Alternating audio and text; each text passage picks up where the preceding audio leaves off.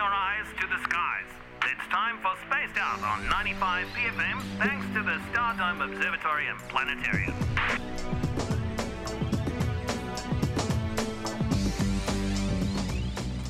Hello, Josh.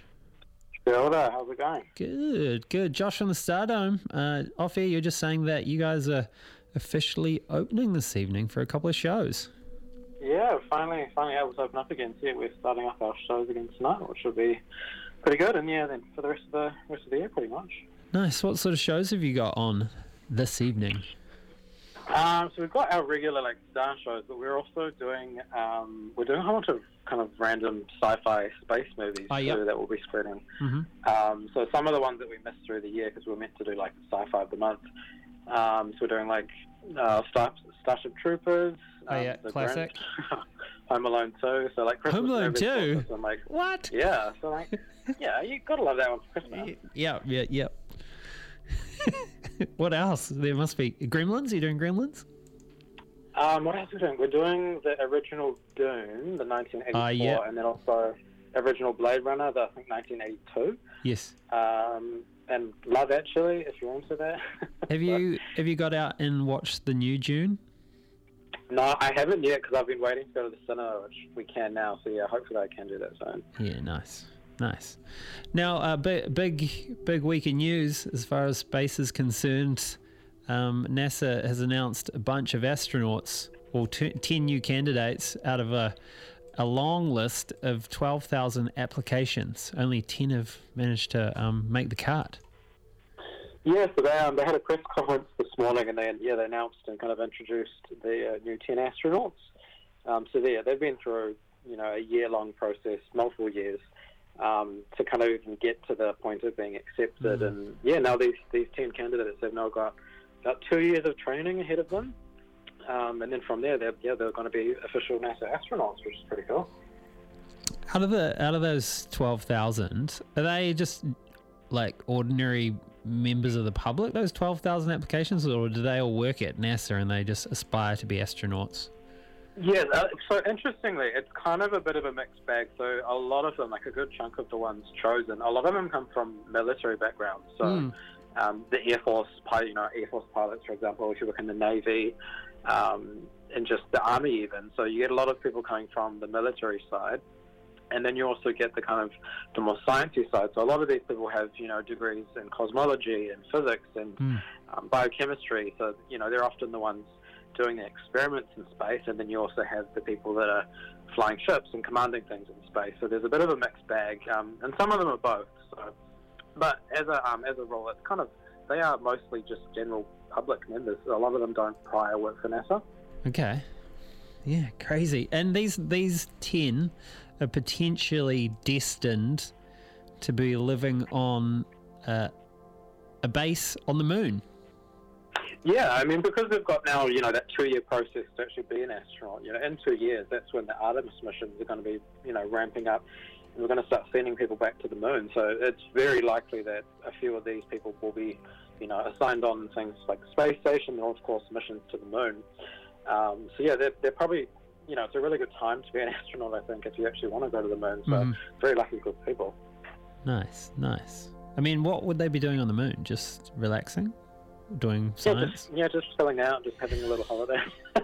No, just science, really. Just a lot of the science that, we haven't actually done science on the moon with people for, 45-ish years. So it's really just do all that science that we've not done for so long and learn more about, humans living in space for longer duration missions and, eventually off to Mars.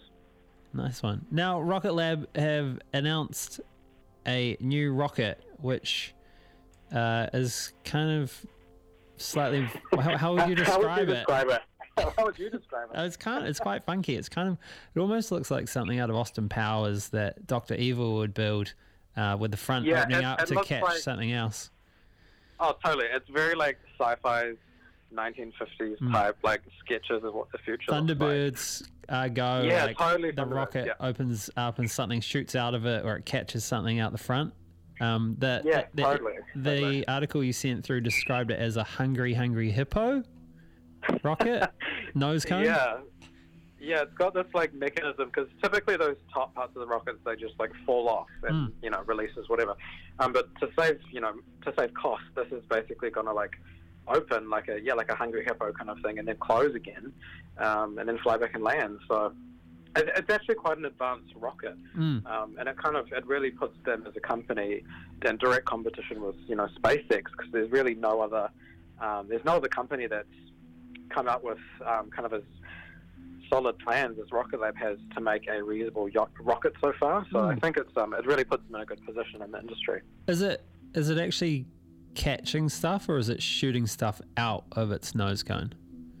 Yes, it's sending stuff. So you'll have like a payload in that kind of little hungry hippo mouth. Yeah. That'll send something off, and then that'll fly back and then bring that back to, because typically it loses that part of the rocket, which is that's a loss of money. But it's really just cost saving things basically. Okay. Nice. Now, the ISS have had to can some spacewalks, and also that turns out that debris from the Russians blowing up their satellite has actually had an effect on the ISS. Yes, they had a spacewalk. It was scheduled, I think it was maybe mid-late last week. But yeah, they've obviously been tracking that debris from that ASAT test. And yeah, it had a really close call at the time they were meant to be doing a spacewalk. So yeah, they called off the spacewalk, delayed it for a couple of days. They eventually did get it done. But then more recently, they still tracking the same stuff. One of the pieces of the rocket that flew up and hit the satellite was, I think it was something like 5 kilometers, or was going to be about 5 kilometers away from the space station. Yes. Now, in astronomical terms, that is really, really close. So, if you're 5 kilometers away from someone on Earth, that's quite far. But in space terms, that's really close, and especially moving at those speeds. So yeah, they actually had to fire the thrusters on the space station for about 2 minutes to push it down, so it lowered its orbit to actually dodge that debris. So, wow. Yeah, it's pretty intense. I think NASA's pretty angry with Russia at the moment for that. It's not like a secret, or not so secret, Russian ploy to decommission the ISS earlier than planned? Oh, sometimes you think it is, eh? It just seems like a bit of a movie. I mean, what interest would the Russians potentially have in getting rid of the ISS? Because they are part of that. Yeah, and I think for Russia, it's more that, they're paying for this space station. That's a cost that they have to bear. And they obviously don't have great relations with America. So, if they had money to build their own space station, I don't doubt that they probably would. But I think, if they did have that money, not going to the space station, it's really likely that they would pair with China, and they would actually start, building their space station, because they've already got one up there. And yeah, that kind of ties into the other point, which is that NASA's confirmed that the funding for the space station, which goes through to about 2024, it's likely to be 2030, and then after that, it's basically done. So it's very likely that the space station will be done in about 8-9 years, then they'll have to deorbit it. Wow, that's crazy. When it gets deorbited, does it just burn up in the atmosphere and that's it? Well, that's kind of the problem. It's a massive technical challenge, because I mean, we've deorbited previous smaller space stations, and they burn up, and they've always hit the ground or fall into the sea wherever they are. But the space station is massive. It's the largest thing we've ever put up there. So I think the technical challenge of deorbiting that is much harder than just saying, let's just push it down and it's going to fall back to Earth, because it's a massive object, and the majority of it will probably hit the ground. So yeah, I mean, they don't really know at this point. They might have to kind of deconstruct parts and send them off separately. Really not sure, but it's probably going to cost a lot of money to actually just deorbit it in the first place. Wow, crazy.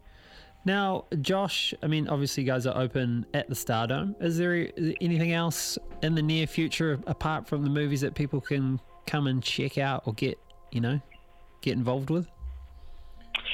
Oh, yeah, we definitely have a few things on next year. I can't quite confirm them just yet. But yeah, we're penciling in all of our plans for some astronomical events next year and some new shows, hopefully. But also some Matariki stuff for public holiday next year, which will be pretty cool. So watch the space, basically.